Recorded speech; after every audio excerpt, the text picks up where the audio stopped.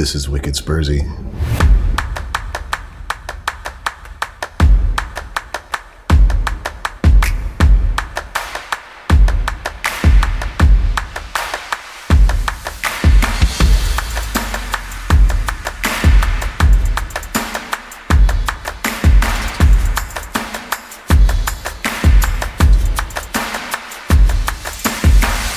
Hey, this is Wicked Spursy. Mike, Steve, and Dave, we are starting out season 3. This is episode 1 of season 3. Unbelievable. I have always believed that the third time around is when you start actually getting good. So, gentlemen, it's time to start out our best season ever. What do you think, Steve? How you feeling?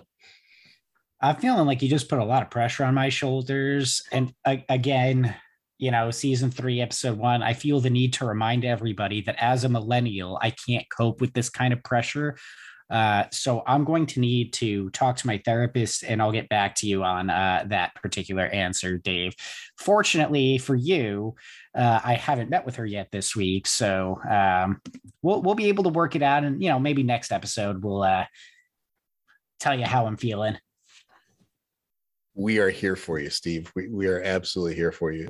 Before I go to Mike, just want to let our listeners know, because who knows, we might have picked up a few new folks along the way. So Wicked Spursy, we are a Vermont-based podcast rooted around our shared love for Tottenham Hotspur. We talk about both quite a bit, where we're from and the things that we love, and then we mix in a lot of other things as well. So for those of you that are new, welcome. For those of you that have been with us for a while, welcome back. We're glad that you're a part of the Wicked Spursy crew. And speaking of the Wicked Spursy crew, Mikey, how's it going? It's going pretty well, Dave. I've had a great summer so far.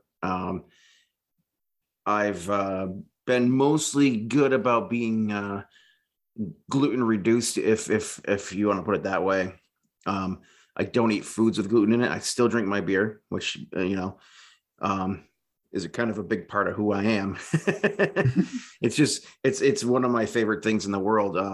So I don't do my gluten stuff because it's, for health reasons, other than it seems like when I've stopped eating, gluten rich foods, it seems like my Crohn's has kind of chilled out. But that said, summer's been really great.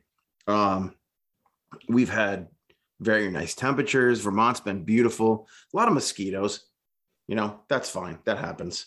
It's not fine. Fuck those bloodsuckers. But temperature's starting to ramp up. I think it's been raining here most of the day. But I'm on vacation this week, Dave.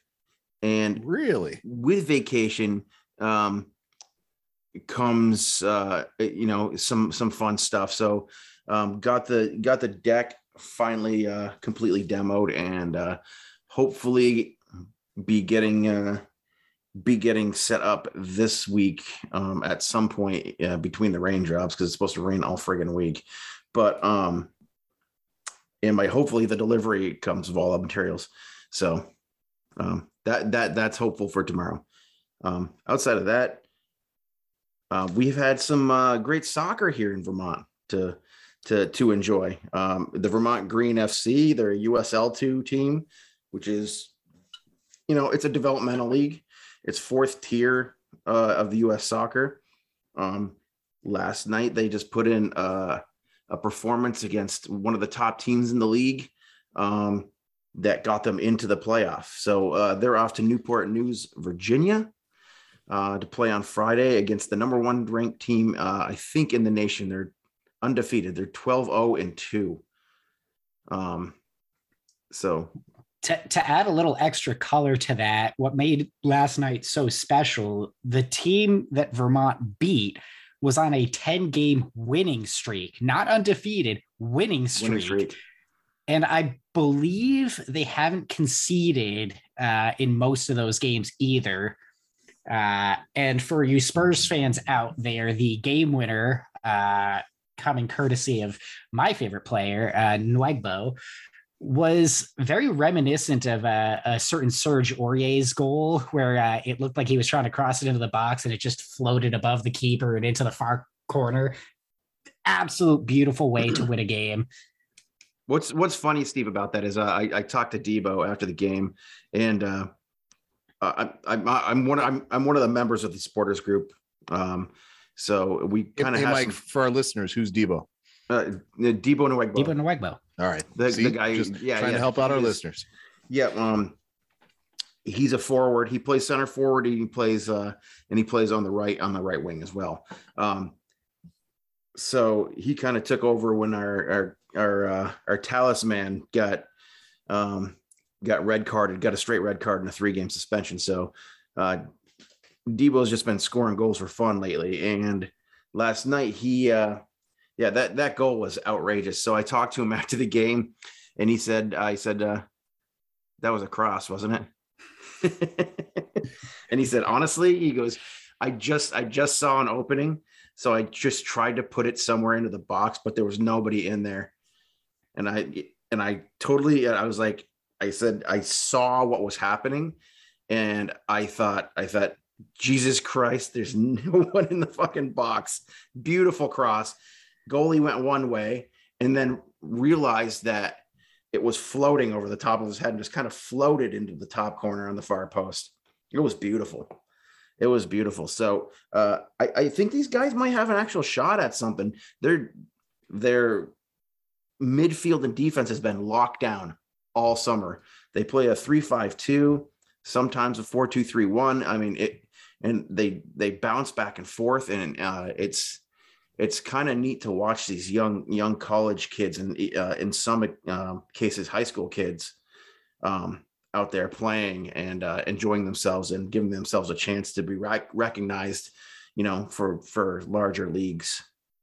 Fantastic. And you guys, obviously, I live a little bit too far away to enjoy the festivities like you do, but you guys are close enough. So you've seen this team kind of start from scratch and not bound for the playoffs. What's the environment? What's the culture been like at the actual matches? How's that feel? Speaking for myself, it's been pretty great.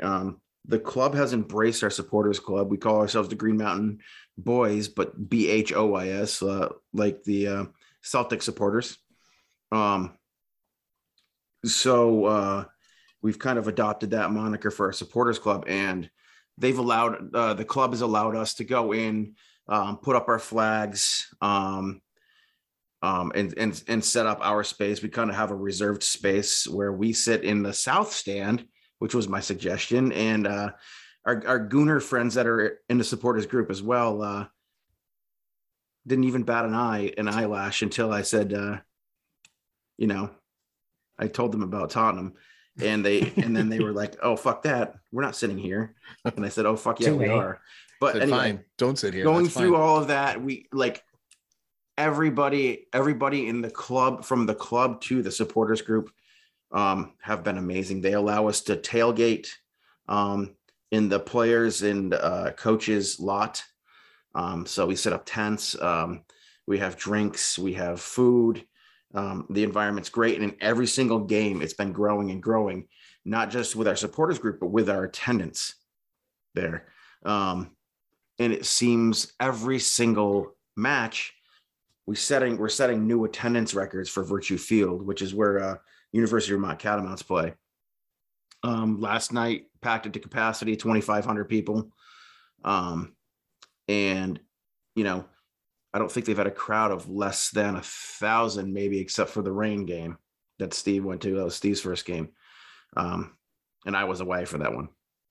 Steve, you've been, or at least this last time, you took your little guy with you as well. What did he think about the whole action?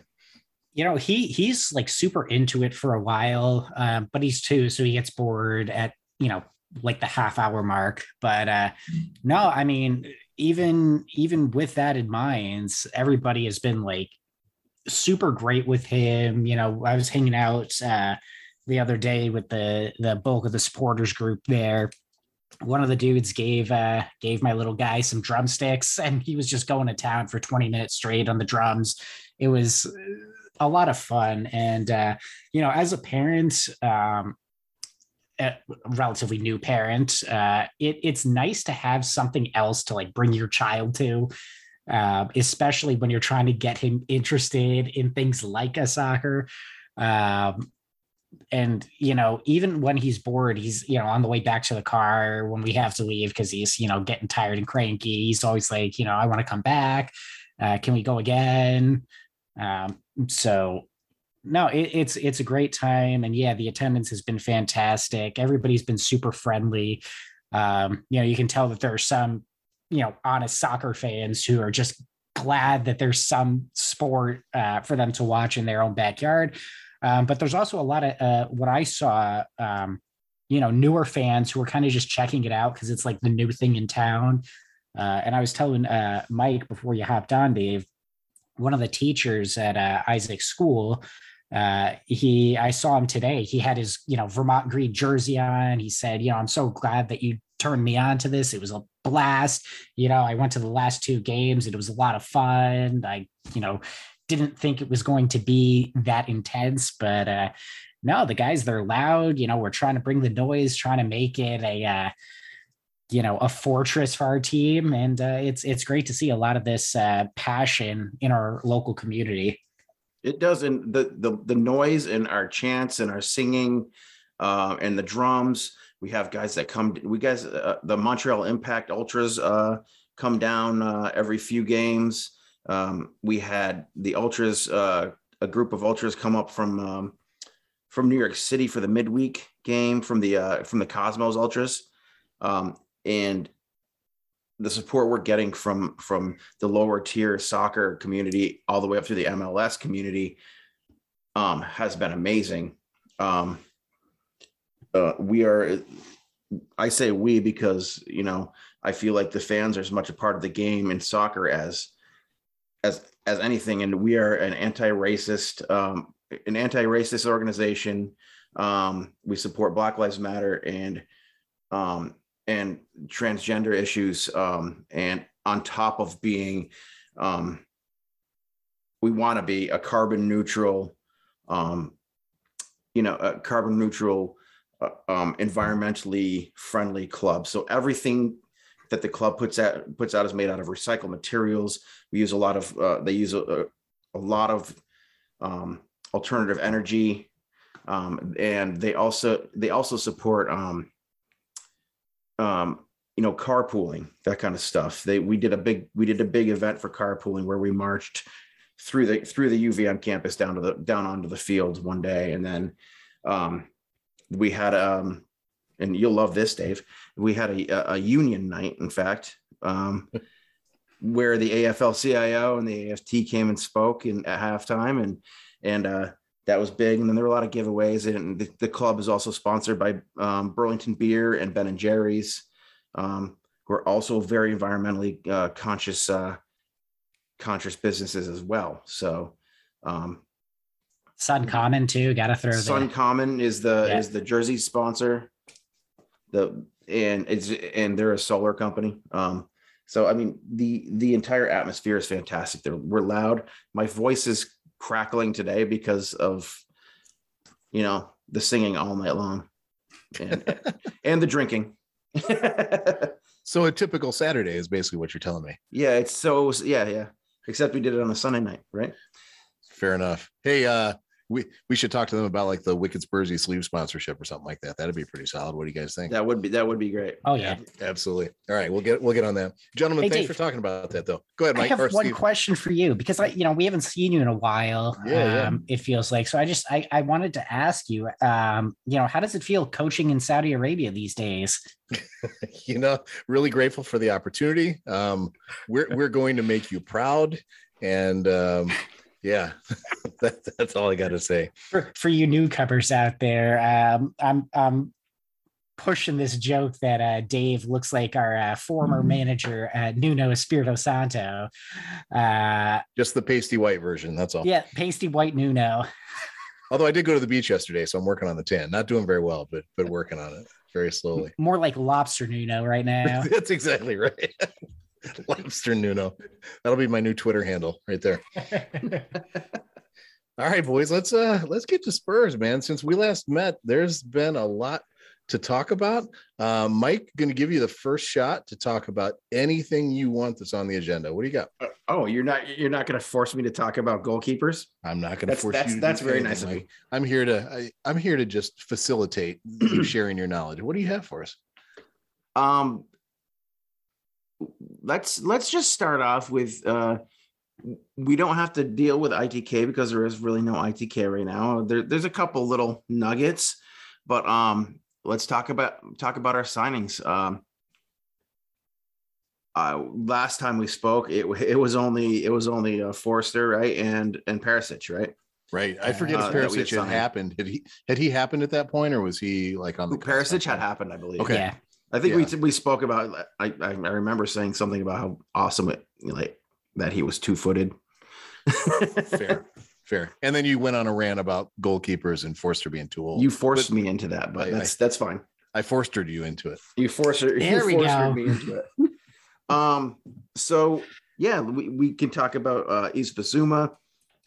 We can talk about Longley, who we just locked down on a loan.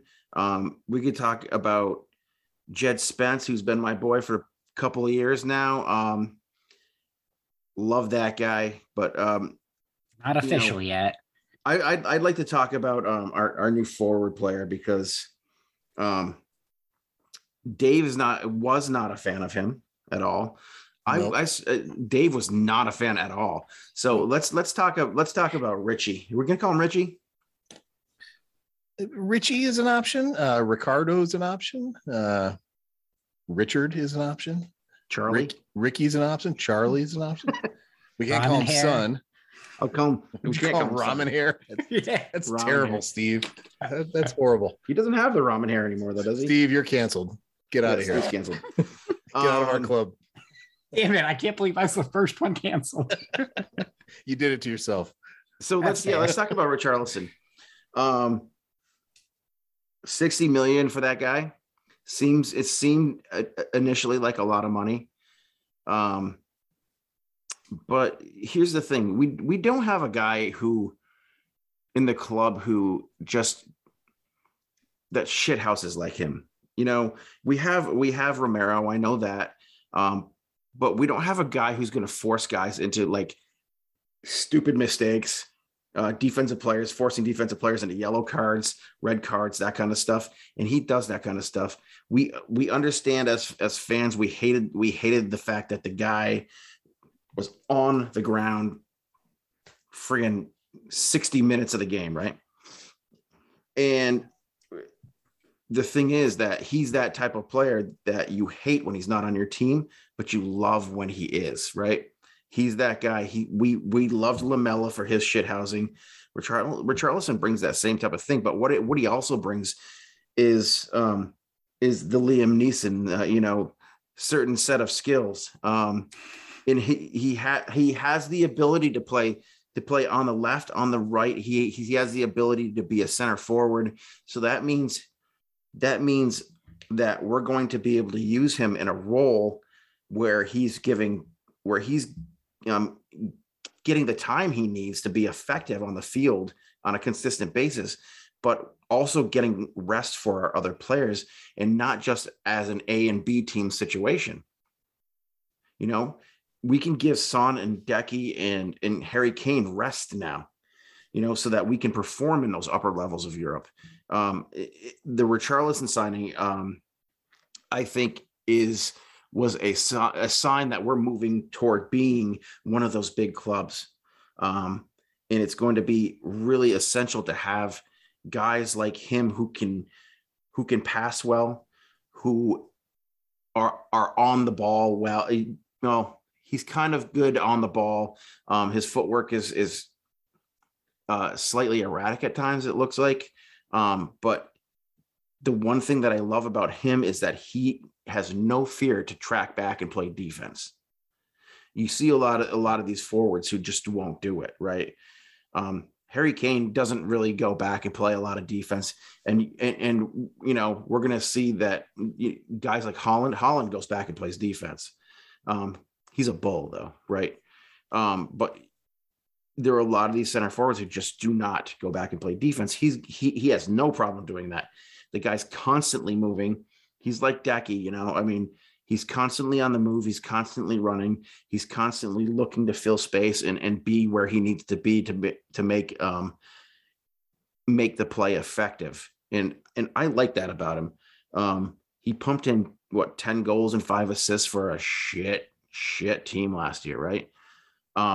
So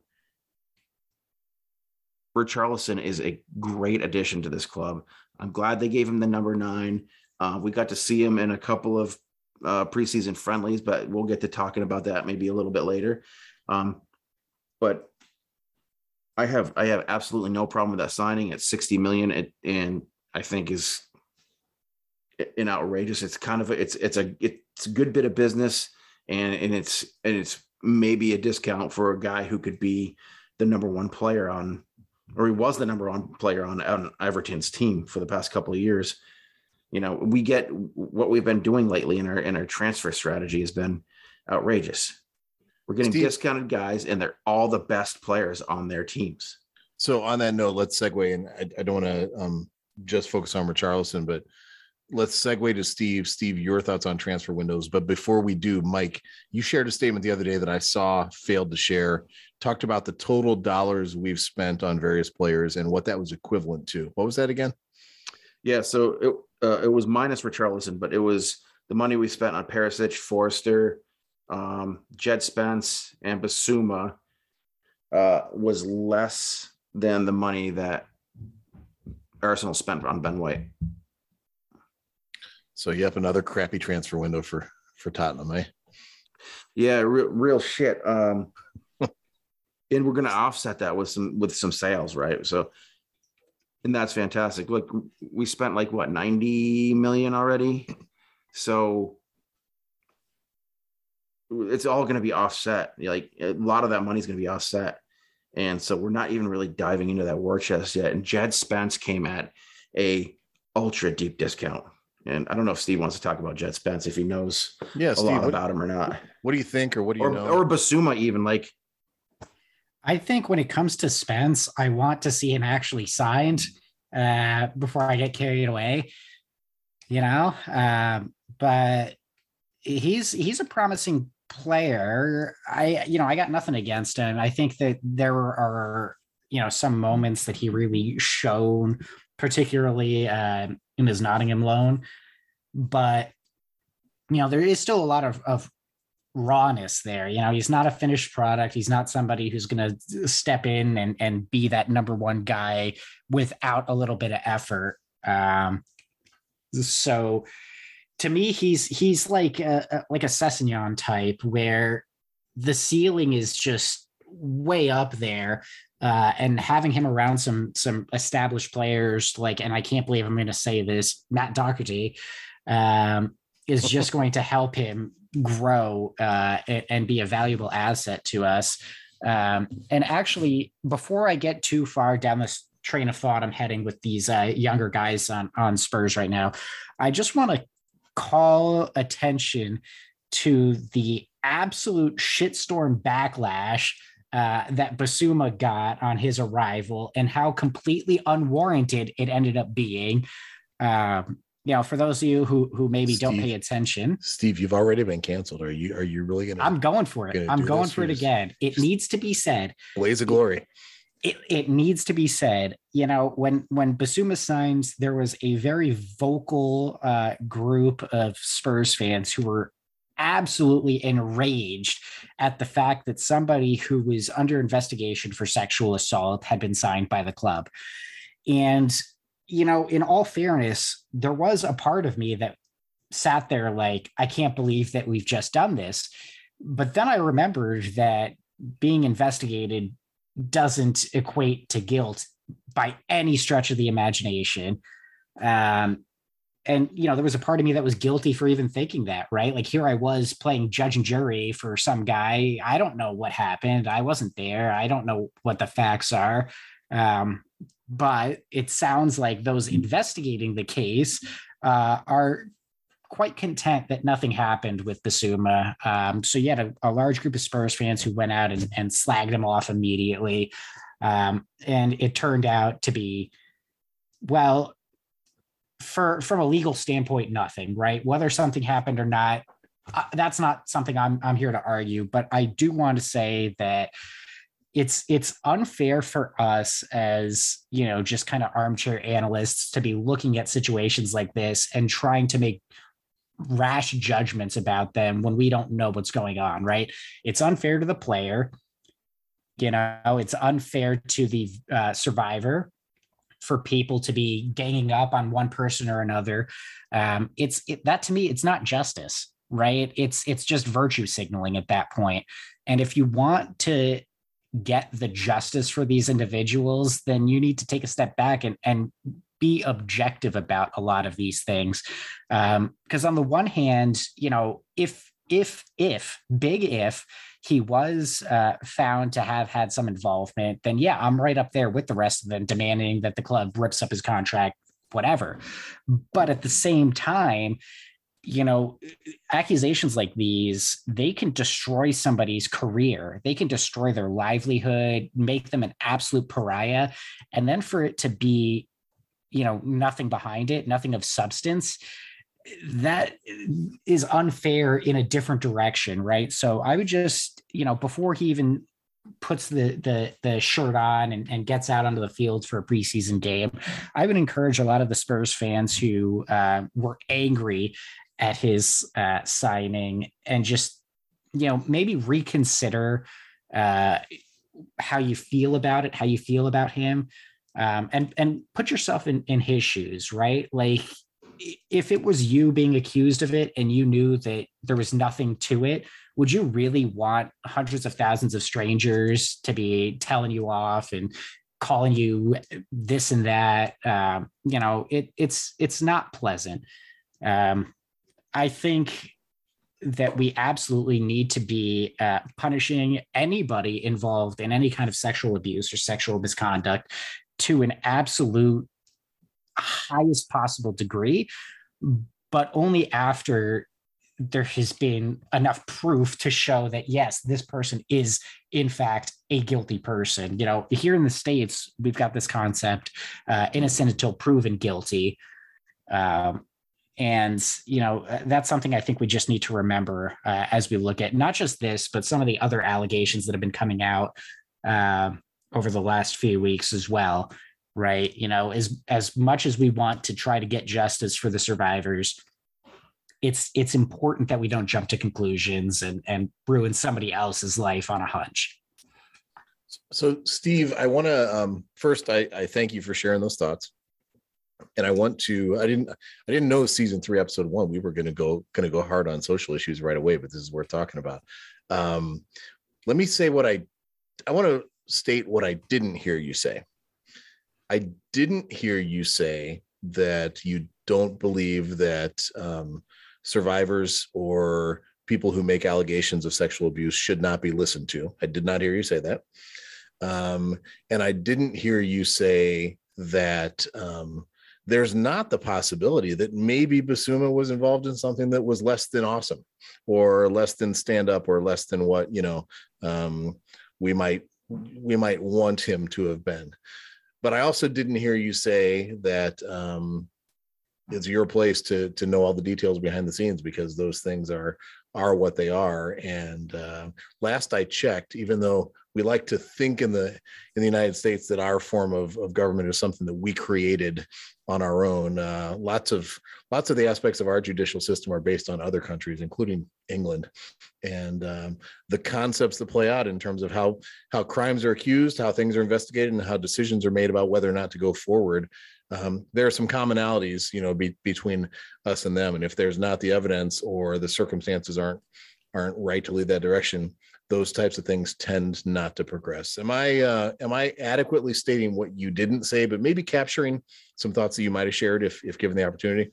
Yeah, I mean, the final point I'll make is, if you haven't seen it, just go watch 12 Angry Men. I mean, that is almost exactly what I'm getting at, right? Maybe there was something to it, but something doesn't sit right. There's not enough there. It's easy to say yes, guilty, but it's hard to acknowledge, what, maybe I don't know what actually happened. Also, 12 Angry Men is an incredible movie. And even if you don't care about this particular case, I still recommend you go out and watch it because it is phenomenal. All right, there you have it. Mike, I can see your wheels turning. You got anything to say on this? No, I really didn't have any wheels turning. I was just processing all of that stuff that Steve said. And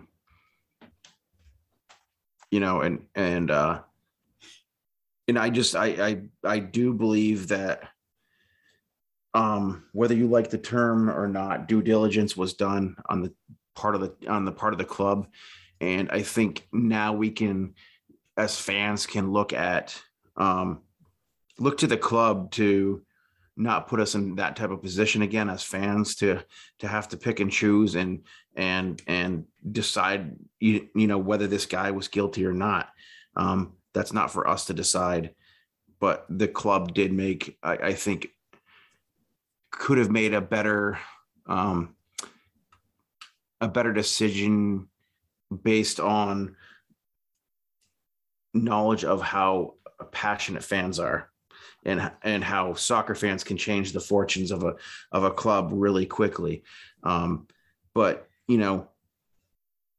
I just want to echo everything that Steve said, because even fans who supported the signing, like myself, I did support the signing, and I wanted to wait until all the facts were out before putting judgment on the guy. And there was some blowback for me on some social media stuff that made me take some time off. And there was some other social media stuff like that I got blowback on. And I think it all compounded at the same time because of comments that I had made. And I wasn't okay with it at the time. And it was for the reasons that Steve just kind of laid out there. So that's my only thought on this. I mean, it is a tricky situation, right? Like right. I feel like Spurs may have. We absolutely want to support the survivors of these crimes, but at the same time, we don't want to, condemn somebody unjustly. It's right. Tricky. It's a very delicate situation.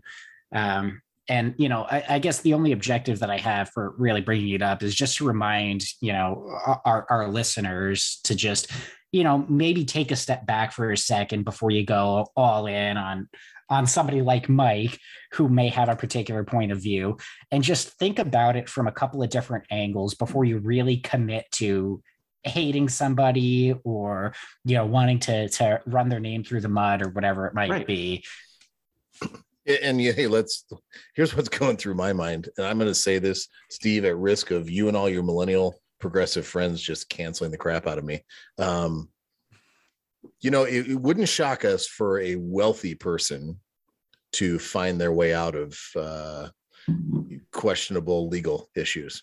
It wouldn't shock us for a professional athlete to find their way out of questionable legal issues. But in the country we live in, a black man in his 20s, that doesn't tend to happen with a whole lot of frequency, and that underlying dynamic is also in play in my mind. Again, I'm not casting judgment on how anybody did their jobs in this case. Spurs, law enforcement, Bissouma, the people or person who alleged, right? I'm not casting any judgment. I'm just saying it's a really interesting and complex case. And to your point, Steve, try to get as many facts as you can before you lay down hard what your opinion is that you're going to go to the mat on, because you may regret going to that mat. And we've pretty much, Anyway, we have other signings, right?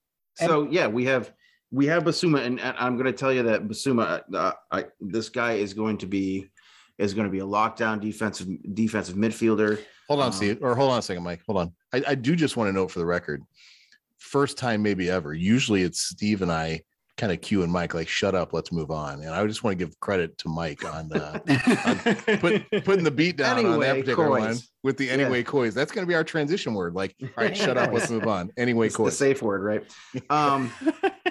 So I love this Bissouma signing. I really do. I think given what we know about Perisic and his ability to cross the ball in, and his insane fitness, I think the Bissouma signing is going to end up being our signing of the summer. I love everything about this guy, and he was the type of guy that, like, you would watch him on a Saturday or Sunday morning and go, man, I wish we had a guy like that in our club. I have. Yeah. I mean, a number of times, like, you know, you just hear that name and you're like, shit, yeah, we got to play against Bissouma. The guy's tough. He is, again, a lockdown type of defensive midfielder, intercepts a lot of balls. And that plays into Conte's system. You know, bigly, I'm going to say. Bigly, okay. Not to bring that guy, you know, back from the fucking grave, but it's going to be a huge component of our midfield going forward. And I think that every single signing was made with purpose and has been made with purpose. You know, you look at Forster, like, for whatever it is I said, he's probably going to be a stabilization in net. You look at Richarlison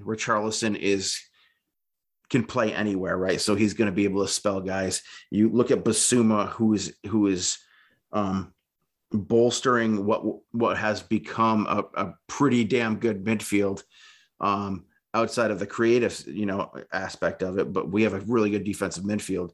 You look at Jed Spence, who's something for the future, right? Longley is going to be the guy who is a reclamation project for Conte, you know, and our new signing at right wing back, Lucas Moura, even. I wondered if we were going to go there. Are we talking about Lucas? No, we don't have to talk about Lucas right yet, but right. I'm just kind of highlighting all these signings were made for purpose. And if anybody can get, like, you hear people bitching, complaining about Longley, there's a reason that Barcelona wouldn't sell him outright. It wouldn't give us an option on him. They want to see what he does elsewhere to see if he's still got it first, you know? So Barcelona's spending stupid money right now. They needed to get Longley off their books so that we could, you know, we could assume some of his earnings. I mean, most of his earnings, I guess, is what the deal is. So why not take this guy? There's no downside to having him there because we had nobody to back up Big Daddy Ben, right? Hey, Dave, I got a question for you real quick.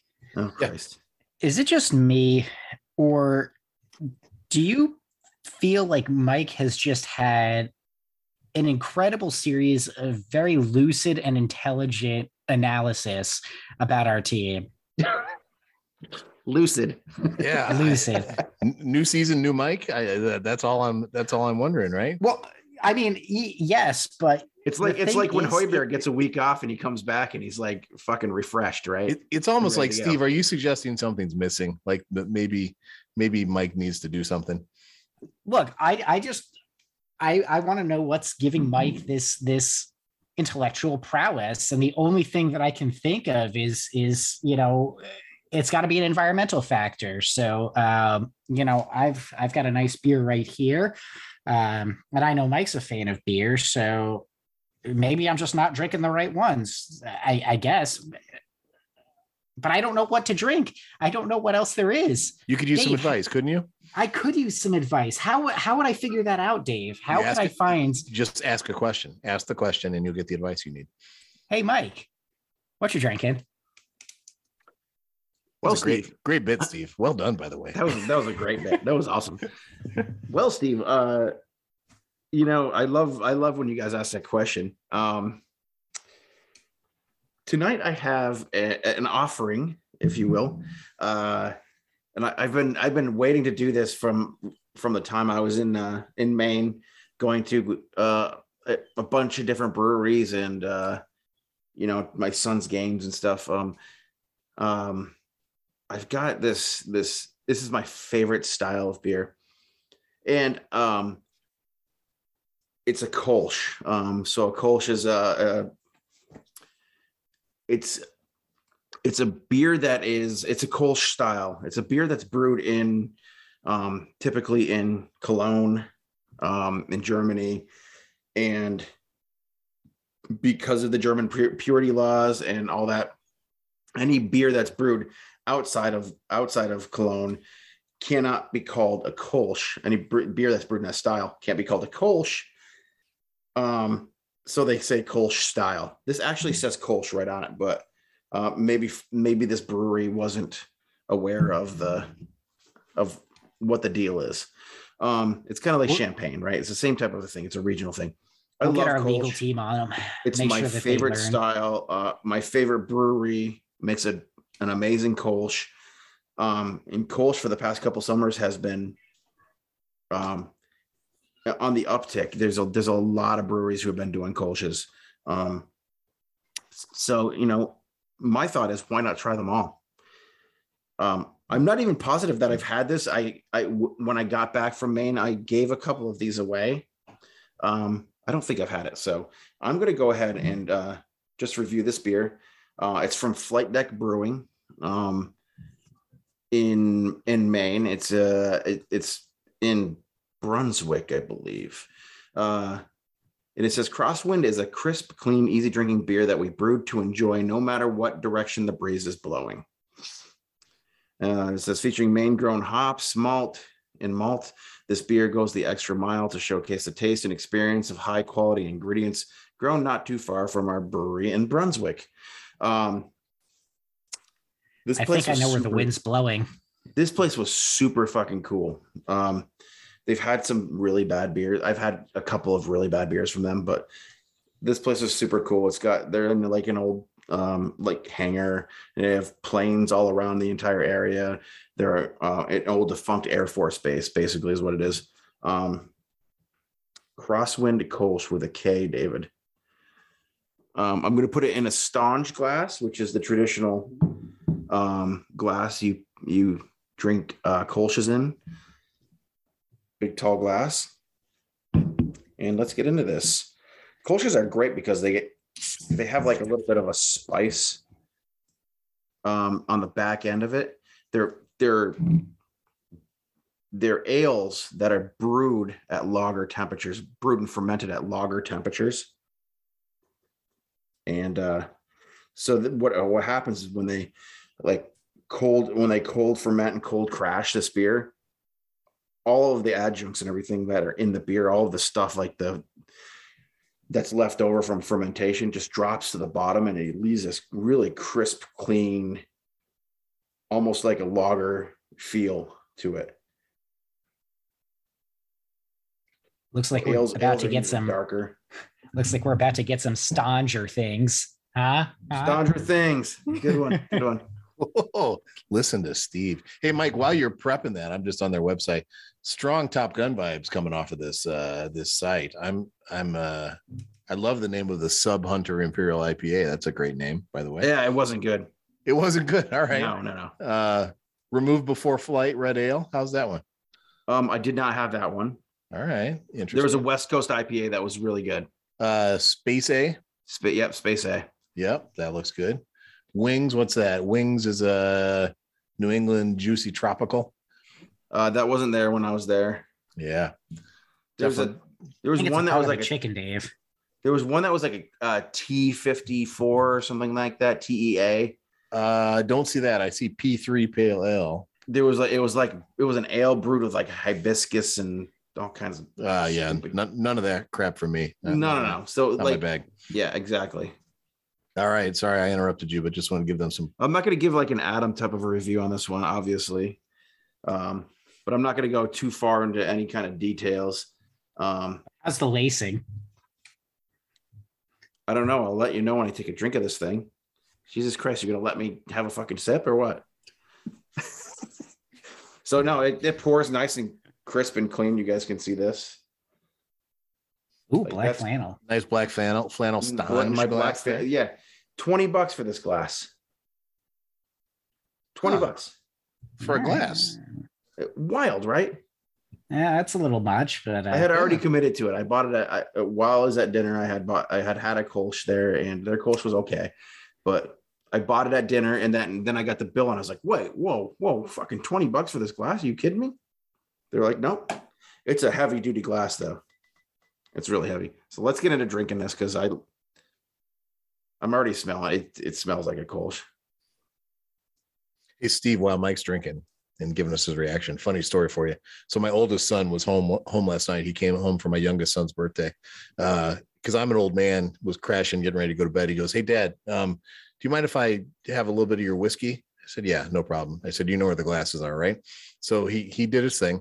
I get up this morning, go check the dishwasher. You know what glass he used for his little, 21-year-old bourbon expedition? Use the Beavertown. He used my favorite Beavertown glass, which is like very dainty and fragile. Like it's not an aggressive glass. It's not something you mess around with. So thankfully there were no issues, but I am going to have a conversation with him. Funny side note to that, David. Yeah. I finally gave Steven his Beavertown glass yesterday. You got it. Nice. And I gave him the Wicked Spursy shirt he's wearing. Yeah. Also nice. Looky there. That's a heck of a glass. Thanks to our boy Adam across absolutely. Yeah. Shout-outs. Sorry, Mikey, back to you. Oh, he's going for an extra sip just to, dude. to calibrate. This is really good. I really good. There you have it, folks. No, I mean hey, Mike, what you drinking? No, it's got that classic Stange like feel, like the taste, or a classic Kolsch taste. It's got that spicy note to it, but it's also like, shit, this is like a really good lawnmower beer, right? Like you could have a bunch of them. I don't even know what this comes in at for ABV, but I bet it's around 4 or 5. No, 5.3. Damn. Yeah. Can't even taste an extra percentage point. I think Good Waters is like 5.5, but I really like this beer. I would drink probably a bunch of them at a a nice say like a Wicked Spursy barbecue, something like that. Ooh. These could cause some trouble. I don't think it's as good as Good Waters, but I am going to give it a pretty high rating for what I believe is a very good beer. I'm going to get a 3.72. Ooh. And the 200s come from the 200s come from the look and the smell and the fact that you guys haven't called me a fucking asshole or a nerd yet. Well, it's early. Yeah. It's early. He's also trying to one-up Harry Kane, Eric Dyer, and Matt Doherty, who have been doing a rating game on their social media recently. Yeah. Well, that's because they're fans of fucking douchebag Dave Portnoy. But also, Harry Kane's trying to up his social media game since he's been fucking awful at it for a while. He has been. So yeah, are we gonna do the song? Are we gonna do what? Are we going to do the song thing? Mike's going to sing a song for us. That's what I heard. Oh, are we still doing the song thing? That's up to you. I don't know. What do you think? I can do a song. I can do a song, but you're going to claim that it's, No, I want a song. Pre-picked. Give me a song. No, yeah. It depends what song it is, and then I'll decide whether you pre-picked it or not. So that's funny. I'm a big fan of this beer. You know what? Oh, God. Here's what I think. Drink a bunch of these at the Wicked Spursy barbecue. You think it's going well. It comes in at 5.3, but you think it's a lighter beer than it is. And then next thing you know, boom, it hits you. I'm going to go with Scorpions, Rock You Like a Hurricane. All right. Yeah, I'm not going to argue with that. I like that. Yeah. Hey, before we wrap up, Mike, I'm going to throw an idea at you. We did not pre-discuss this, and this is a big risk I'm taking. Here's the question. You've mentioned the Wicked Spursy barbecue a couple times. Yes, we in fact are having the Wicked Spursy barbecue in about a month or so. Here's what I'm wondering. should we invite our listeners to reach out to us via our social media?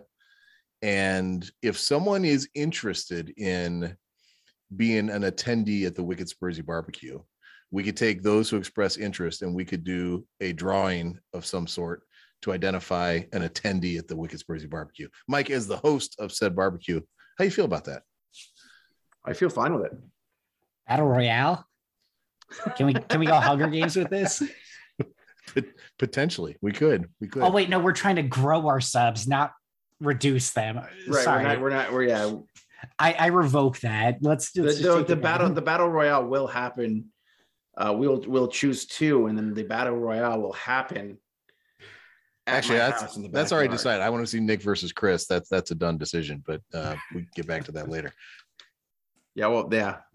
I'm just very curious to watch them play either cornhole or horseshoes. So they won't play cornhole because the name offends them. I'm sure. Let's just put that out there. And horseshoes is cruel to horses, so also likely offensive. So, Mike, new games necessary. Jarts. Who's getting canceled now? Boy, Dave. You got any jarts? Can we play that? I don't have jarts. I would love to have jarts. So yeah, that sounds like a great idea. I would invite anyone to my house for the barbecue. I'm gonna be smoking a bunch of what, Mike? What do you delicious meats. Smoking a bunch of delicious meats, and meats. Yeah. It's legal in Vermont, so you never know what the night's gonna bring. Fair. All right. So there it is. If you are close enough to be engaged and have an interest, reach out to our Wicked Spursy Twitter at Wicked Spursy. Let us know of your interest, and we will we'll respond accordingly from there. And if you're texting me directly, that means I already know you, and you're probably already invited. So true. Yeah. Very, very. I'm talking about you, Brian. Brian from Rhode Island. Very nice. Rhode Island. All right. Hey, so this has been Flight Deck Crosswind Kolsch 3.72 on the Mikey Poppy scale. And this has been, hey, Mike, what you drinking? Mike, well done. Good to get back in the rhythm. Looking forward to next week. We'll see what you got. Scorpions, by the way. Scorpions, like a hurricane. Also, just realized they're a German band. There you go. It all comes together. Steve, let's get back to you. Let's talk about whatever you want to talk about now. It's enough of this Mike stuff. He's been running this show. Little Steve time is necessary. What do you have? Because I'm so lucid. Oh, we gotta grab it while we can, right? Exactly. No. You know, I need to bring us into a particular corner of the podcasting sphere.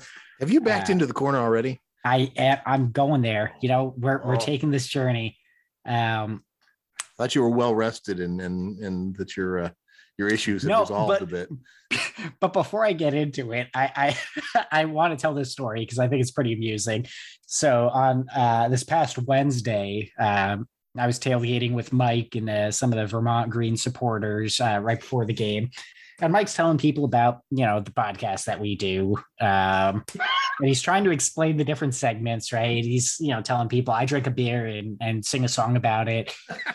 And he's telling people, and that's Steve, he does the conspiracy theories, and he doesn't explain anything more than that. So I have this woman who turns over to me as I'm trying to corral my son in the parking lot and keep him from getting run over.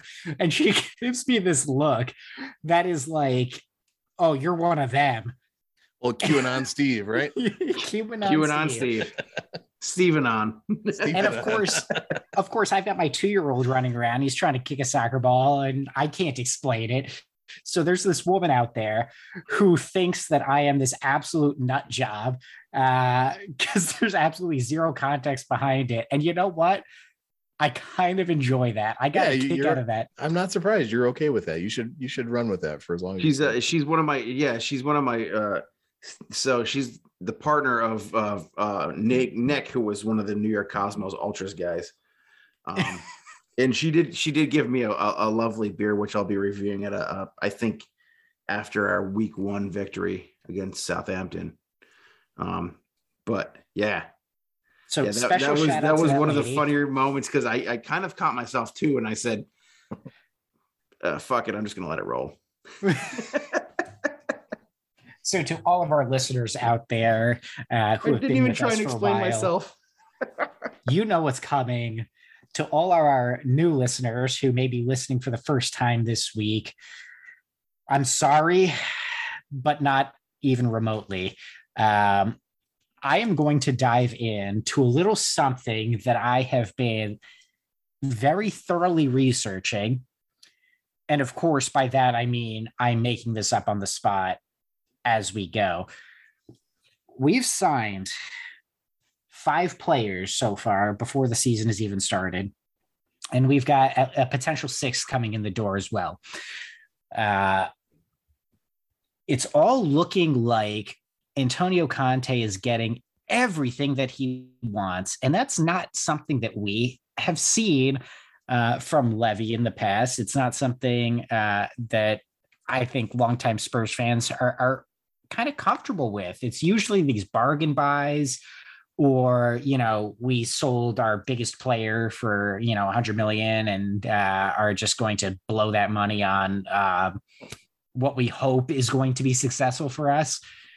But never have we had such a strategy that has been so methodical and so well organized that it has brought this realization. And if any of you out there have caught this before,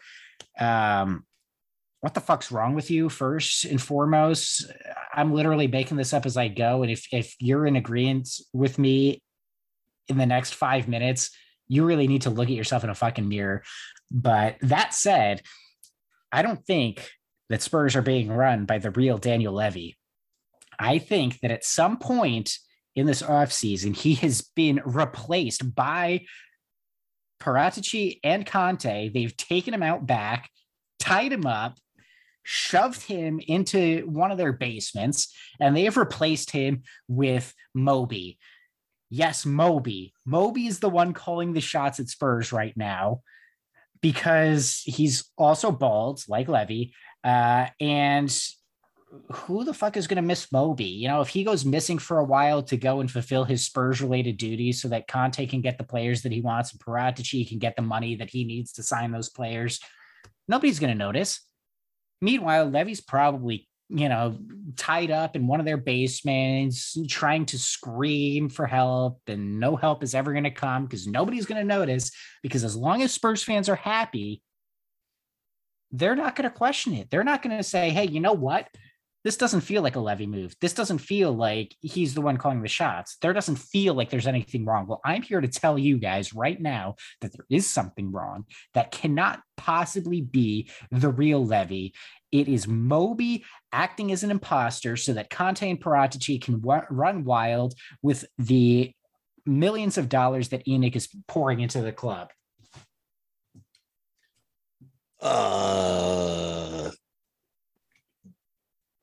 All right. All right. Here's my question. I don't even know what my question is. I think my question is, did they also tie up and take hostage the entire ENIC out bandwagon? Because man, that group has been remarkably quiet this summer. I'm just really curious. That's how you know something is wrong. If they're not calling for ENIC out, it's because there is no ENIC to take out, because Conte and Paratici already took Levy and tied him up. And Joe Louis, as far as I'm concerned, is a figment of all our imaginations. Dave, I know you met him on the yacht in the Bahamas or wherever the fuck it was. He did. Good guy. Good guy. But we also haven't seen you at the Vermont Green game, so I'm not entirely positive you're real anymore. It's because I'm in Saudi Arabia, bastard. There it is. There it is. Nothing is real. Anything you hear on the internet is bullshit, except this right here coming out of my mouth. This you can trust, nothing else. Mike, I want to hear your response. But before I hear your response, Mike, Steve is taking this. Okay. Mike, before you respond, I want to make a quick comment on Flight Deck Brewing. Oh, Mike's got the rally cap on all of a sudden. Flight Deck Brewing, 2 fantastic beer names that I'm looking through their list here. I just want to throw out some props. Strawberry Neck Pillow, a strawberry IPA. That's a fantastic name. And then maybe the best beer name ever. If you were going to name a Czech style Pilsner, what would you name it? Check yourself. You would name it pre-flight checklist. Oh, I am absolutely gobsmacked at that list of names. Mike, how do you feel about Steve's lunacy? I was just trying to distract and give you time to think. Steve's entire thing came from two pieces of pop culture. Eminem. Nope, too old for Steve. hey, I know Eminem. Yeah, as an old Delicious guy. candies. Jesus Christ. Eminem and Harry Potter, which I guarantee he knows about Harry Potter. Well, he knows about the author of Harry Potter, who he's canceled along with. He has canceled. I'm sorry. Yeah. So what I've got here is that, like, okay, Harry Potter, Professor Moody was kidnapped by Barty Crouch Jr., right? Yes, of course. Right, of course. And then Barty Crouch Jr. took the Polyjuice potion, turned into Professor Moody. So you took that whole thing because he was put into the trunk, right? Professor Moody was, and he was found at the end of the movie, right? Okay, Spoiler alert. There's that. Thanks. Haven't watched that one yet. Way to go, Mike. Thanks. Sorry, I fucked it up for everyone. Don't read the books then, because you'll be totally fucked. I think it's obvious from this segment, Mike, that I can't read. Okay. Dave no read books. Yeah, nobody. But the other thing is, like, he took Moby from Eminem because he knows nobody listens to Moby, right? Nobody listens to tech now. Steve took my music thing and Adam's music thing and just ran with it and put it into his conspiracy corner. I'll have you know that I actually took Moby from How I Met Your Mother. Still pop culture. Hey, Mike, didn't Steve try to destroy Bjork a little while back too, didn't he? No, that was me. That was you. Okay, my bad.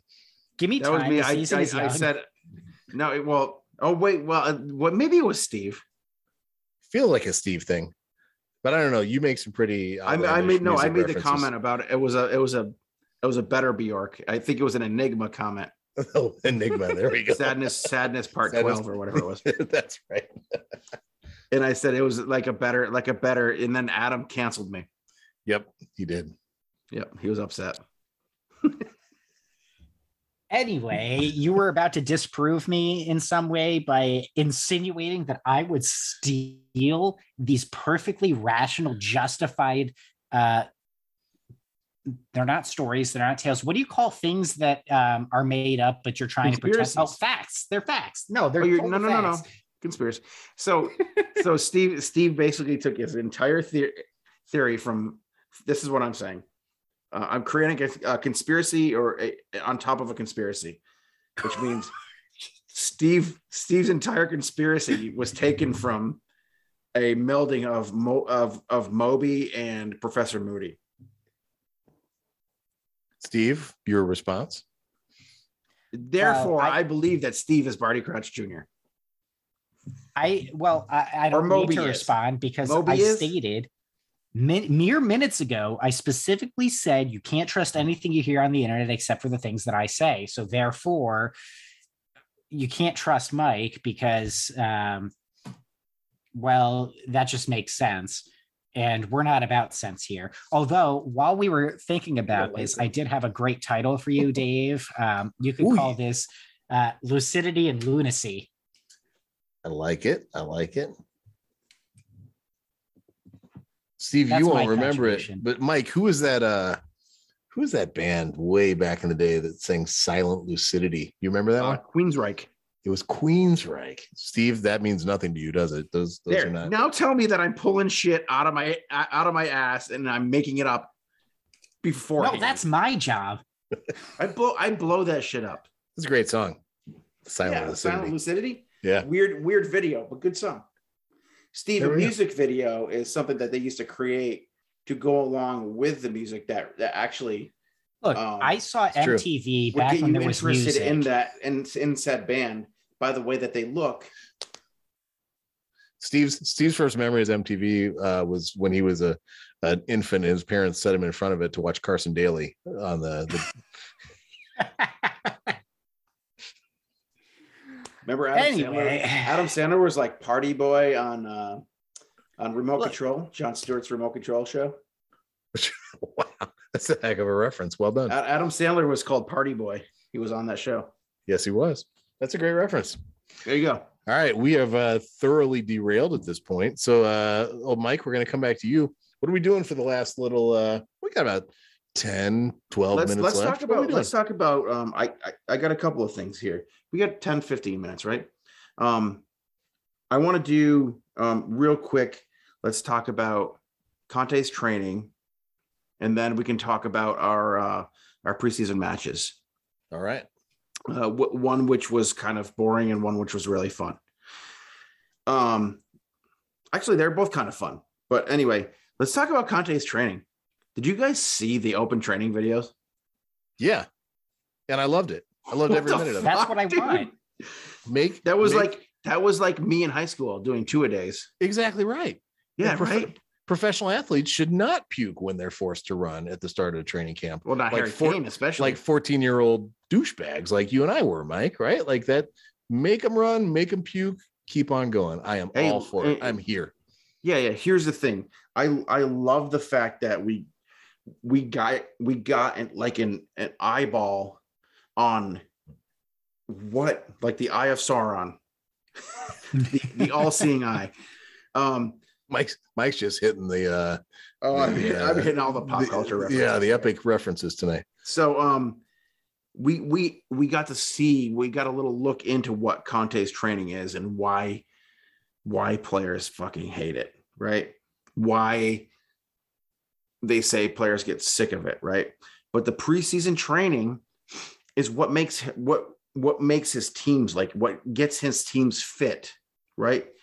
And in order to complete 42 up and backs or whatever they're calling them, in order to be able to complete that at any kind of a pace or without dropping out, I don't know how many guys actually finished, but like I know Harry Kane was done after like what, 6? Is that what he's thrown up? He did come back though, and I saw that the international guys had to do less than the guys that have been back for the full stretch of time. And by the way, The leading guy was Troy Parrott. He was the best fitness. My boy Troy Parrott, who I said like 5 years ago was going to be a fucking superstar. Yet to see it, but he's working his ass off. And unfortunately, we don't have audio documentation of that. But we do not. But anyway, but we do now. So if he blows up in the future, anyway, like, so we see this in action. And so this preseason training regimen is what we see, what we've been hearing about all along. And this is what makes his teams. His teams are very fit because they have to have the discipline to be able to finish the practice and then finish all the running and be disciplined and be able to complete the training regimen that he sets forth in preseason, and it translates into discipline on the field. It turns into the ability to go 90 minutes in a game without actually being tired at all. Like you see some of these guys and they're fucking, half of them are gassed by the 60th, 70th minute. That's not going to happen in a Conte side. So in order to be able to run the machine that Conte is building, cog by cog, they have to be fit for it. And I was happy to see that shit. It was wild, but I was happy to see that and to get a really good look into it. Like, you know, I don't think that like any other club would have given you that type of a look, right? You're not going to get that out of a lower level club or a lower tier club, or even maybe an Arsenal. You're not going to get that kind of access. Spurs have embraced all of the access for all of the fans. And that's what I love.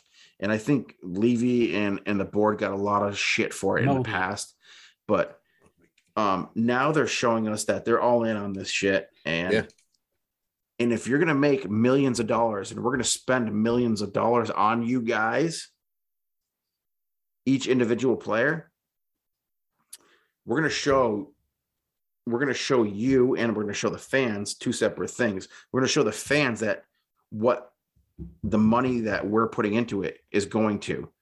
And then we're going to show the players that we're taking chances on you guys, and we're paying you this money to do a job for us.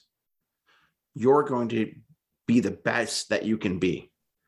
And the best that you can be is by being able to go the full 90 minutes if you have to. 5 subs is going to change that. But being able to go that 90 minutes, being able to be disciplined enough to work within the system and being there for your teammates, because this is also a team building thing, right? You go through this shit with a team, and it's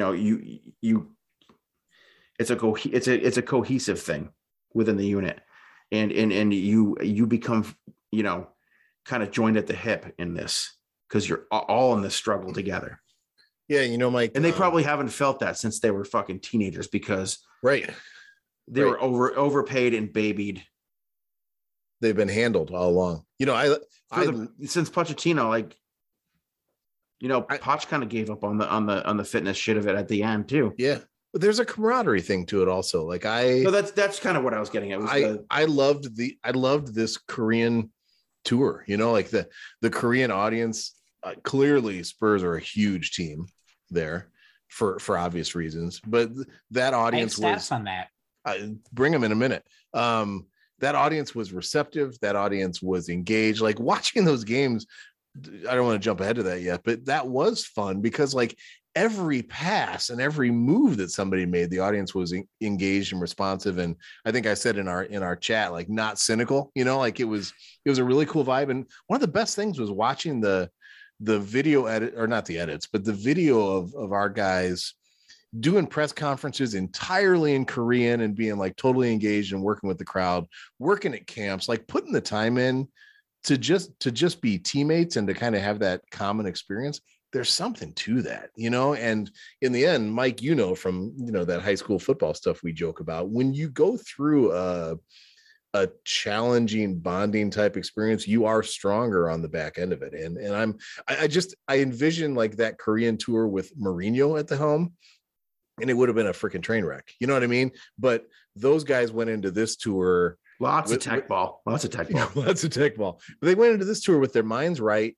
Everybody knew that there was a job to do, but they had individual work to be done, and they had to represent for the squad. And I couldn't see that going better. It was a really, really cool overall outing for the team. Steve, over to you. My stat just for you. So I was reading this, I don't know, at some point during the tour, but apparently it's estimated that of the 51 million people that live in South Korea, about 12 million of them are Spurs fans. That is how massive Sun is in that country. So 25% of every human being in Korea is a Spurs fan, simply put. Yeah, it's unbelievable. Insane. He is huge. Yeah. I read this thing today too, and Son, Harry Kane is not the second most popular player on Spurs in Korea. Really? You're saying there's another second most popular? All right, let's think for a minute. Don't tell us yet. He's not even the second most popular. All right, I've got my pick. I was going to say the same thing. General Ho. That was what I was going to throw out. Mike? Lucas Moura. Oh. The wingback? The right wingback. Yeah, it's a true story. So hypothesis on that? And then we can put aside. I was reading. There was an article. I can't remember what site it was on, but it was an article. It was an article written by a South Korean sports journalist, talking about Son's popularity, not just in South Korea but around the world. And then he went into Son is Harry Kane is not the most popular, the second most popular outside of Son, because Spurs are obviously the choice in South Korea because of Son, and maybe Kim Min-jae coming up. Who knows? Yeah, that'd be cool. That would be cool. But yeah, they pointed to Lucas Moura. Here's my hypothesis on that, Mike. And I know that there are listeners of our pod who have strong opinions about Lucas Moura and some of his real or perceived lifestyle and political beliefs. I'm not speaking to that at all. I'm putting that aside because it's our pod and we can do that. But here's what I will say. Who is the most Sun-like player on Spurs is Lucas Moura, right? Yeah. He's fully coys. He tends to be very optimistic. He puts in that time. He shows people that he loves interacting with him. He does what needs to be done. He does what needs to be done. Absolutely. Yeah. I said a long time ago, like, I think he should always have a role with Spurs. And I know some would disagree, but I think he should always have a role with Spurs because he is fully coys. Yeah. So that was just a kind of. And you know what? Between his comments this week and Conte's comments, he's not going anywhere. The dude is all in on the team. He wants to do whatever the team needs of him. Fantastic attitude. And from a coaching perspective, if you've got somebody who's got the pace, who has the experience, who has the talent, maybe they're not the best decision maker, maybe they're not, the flashiest, but you got somebody who's got that attitude and is willing to work with you. You can mold that dude into whoever. And, anybody who thinks, well, this isn't going to happen, Lucas is garbage, he's never going to improve. Victor Moses, I mean, fucking Conte took this guy and turned him into an absolute beast of a wingback. And he did it with Perisic. Yeah, you just have to trust Conte. If Conte says, hey, this guy is going to put the work into it, he's going to listen to me, he's going to do exactly what I want him to do. I think the sky's the limit with Moura at wingback. If Conte can get him to perform the way that Conte wants him to perform, we know that he's got the physical attributes to be fucking scary on that side. He's got the pace. He somehow can out jump, people taller than him. He is tenacious. He's all over the place, and he's got a new countryman partnering him on the right side at times in Richie. That can be huge for Spurs. I don't want to discount that. There didn't look super great in the preseason games, but it's early on in his right wing back tenure. And if Conte thinks that there's something there, I'm fully in Conte we trust right now. Well, let's not overlook Lucas has kind of painted himself into the role of being the Brazilian ambassador on the team as well, right? So you look at Emerson, you look at Richarlison, like Lucas has been out there in supporting those guys, bringing them along. All the video and photos you see of the team, those guys are hanging out together. And he did it with Vinicius too, right? He did it with Vinicius as well, right? So let's assume Spurs are always going to have a Brazilian player. There's just a good odds of that on any top caliber team. So who knows, man? He might be the Brazilian ambassador for perpetuity. The Brazilian Ledley, right? There you go. All right, Mike, you want to talk about games just a bit? Yeah. So the games were real fun. The K-League All-Stars were fun. And I don't necessarily know, like, I think the deal was that there was like the two best players from each team. Like each team had to be represented. So it wasn't like their best, but watching those guys play, like they're super, super technical. They're super into the game. They were super into being the best that they could be as a team, given the amount of time that they were together.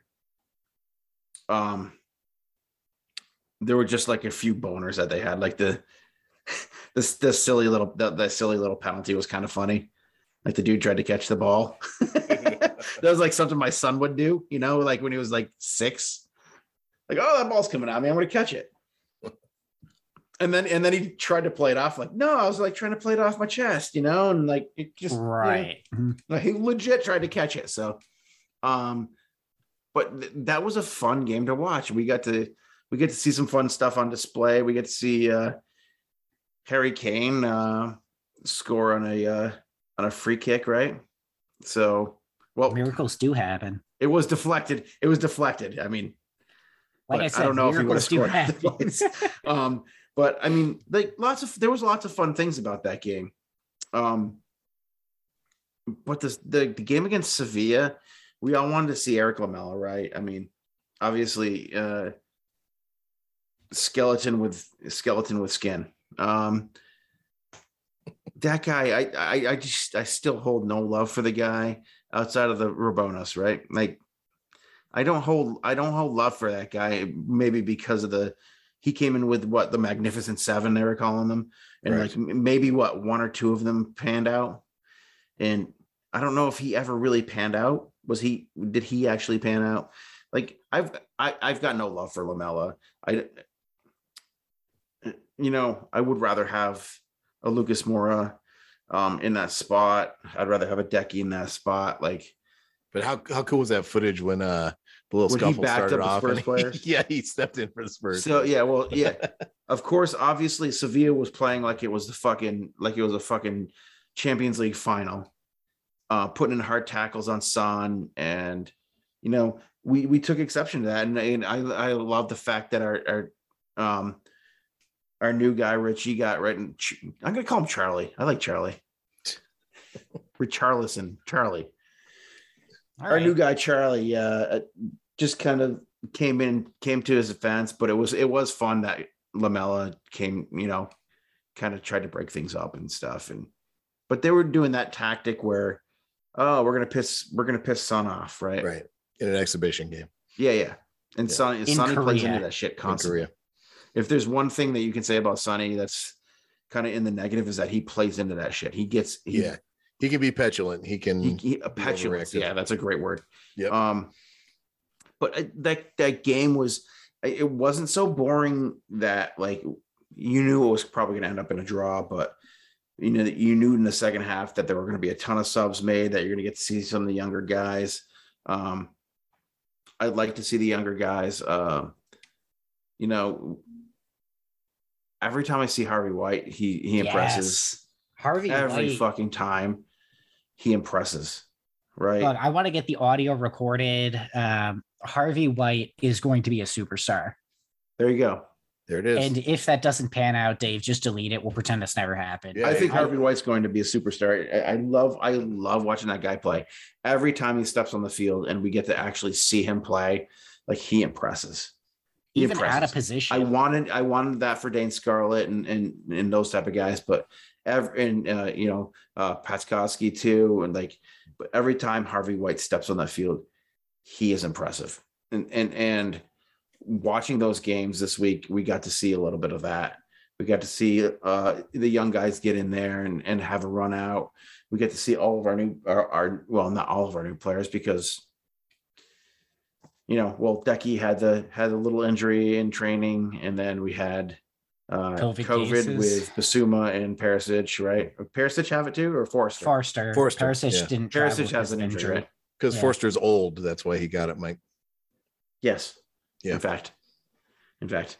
But the games were fun to watch, and it's always good. And we're all looking forward to the game in Israel, right? That's coming up, to see Jose on the other side. And I hope we fucking. It's the last preseason game of the season, right? Is that true? Yes, I'm of mixed opinion, Mike. I can't decide if I want us to put out a full squad and just beat the living piss. I think out they're of going Jose's to team. because it's like. Which, by the way, Dybala is signed for Roma. Did you guys see that? Or he is signing for Roma? Did you see he's going there for medical? Yeah. But I can't decide if I want that or like put all the. I'm going to give it till week 10 until Jose starts calling him out and ruins him. May very well happen. We'll see. Hey, we are bumping up on we're looking at time. Steve's bedtime, so I just want to throw out there. Let's do some quick closing thoughts and wrap this thing up. Steve, what are your closing thoughts? I'm going to bring it back full circle for a second and say, if you guys have a lower league team near you, wherever you are, check them out. It could be a lot of fun. I mean, we've certainly had a blast with Vermont Green this season, and plan on having some fun with them next season too. But, it's a great time. It doesn't always have to be a superstar game. If you can just get out and, spend some time with the family or by yourself or, whatever it may be. Check it out, give them your support. I'm sure the players, the staff will all love you for it. And the only other thought that I had is, and I'm not being paid for this, so let's preface it that way. Spurs play way better than anything that fucking CBS or Paramount has put out. True. I don't know how the fuck $1 billion company like that can put out such a garbage streaming platform for sports. And then here you have, Tottenham Hotspur with their little rinky dink, let's roll this out for the first time streaming service. And, it was good. It was quality. I had no issues with it at all, on my side for the limited time that I've seen it so far with the preseason. So I guess I'm going to use my final closing thought to just give a big fuck you to CBS and Paramount. Yeah, take that, you bastard. Do you want me to put that in the pod notes just to see if they pick it up? Fuck you, CBS. Hashtag fuck you, CBS. You got it. I don't disagree, though, Steve. I don't disagree. Mike, how about you? What are your closing thoughts? My closing thoughts are going to be a little less harsh than Steve's. I would like to say that I'm really looking forward to this season. And not just because of the Conte stuff, not just because of all the transfers or any individual transfers, but because of all the transfers. Spurs are finally where they're acting like a big club, right? They're not just trying to like the Gareth Bale money, getting 7 guys in, right? They're acting like a big club. They're strengthening spots where we already had strength. Okay. We're I think the big argument in some circles is that Spurs are right now getting a lot of guys who are older, right? 25, 26, 27 years old. So they're not building for the future, but that's not true. We're not at all true. No, not at all true. Right. We want to build for now, but we're also building for the future. And I think the Jed Spence thing is a big deal. The Decky thing was a big deal. Don't forget, even the Richarlison thing is kind of a big deal. Yeah. So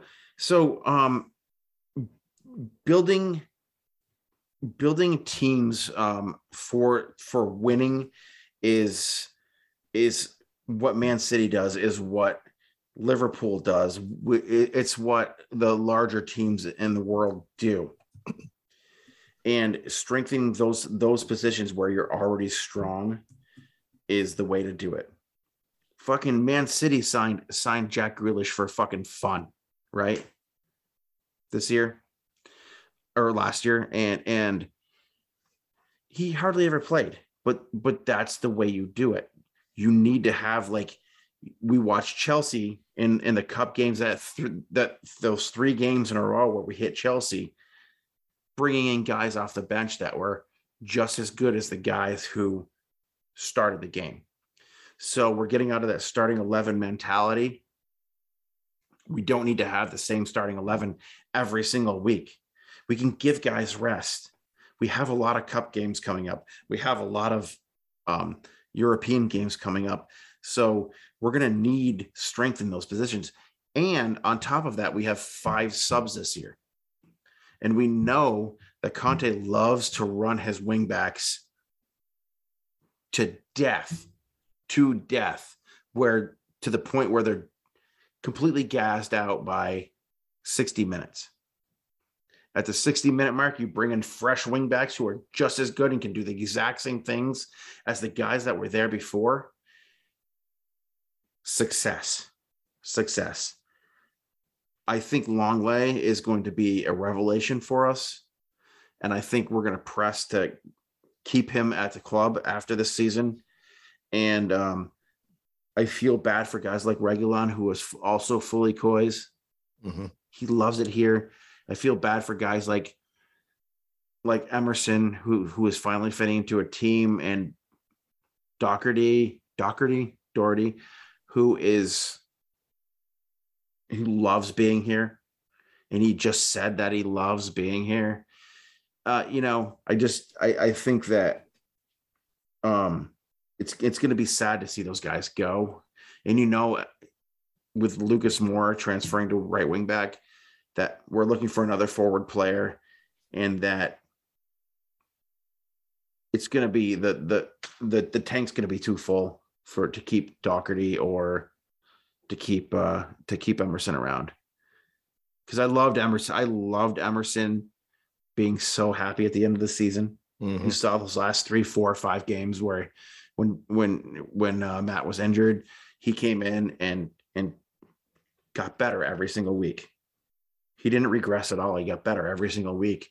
And I just love that. But Spurs going forward is going to be awesome because we're building for the future, and we're building a team for the future and for now.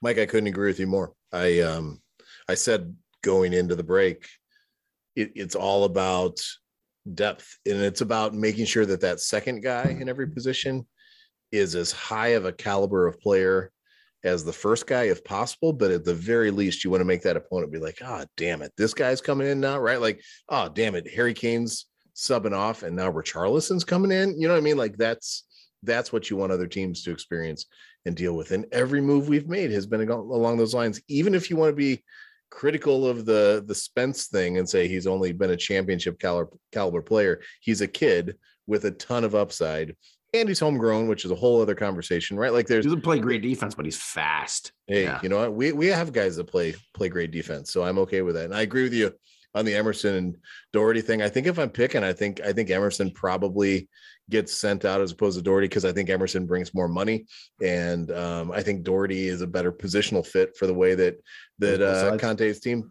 plays. So that's the reality. If we want to be a big club, we have to act like a big club, and that actually means you can't have these fan-based, but we love him, he's a great guy, he loves the team. You can't have those affinations, I don't know if that's a word, or affinities that hold you back from making the decisions that need to be made to improve the team. But I'm with you 100%. Absolutely. All right, with that, this has been Wicked Spursy. I appreciate you guys as always. To our listeners, we greatly appreciate you. To anybody who is new listening to the pod, glad to have you. Come back. We'll be back very soon. And as always, be kind to each other. Take care of folks. Mike, anything you want to add? Don't be an asshole. Yep. And be safe. And one more thing. Quiz.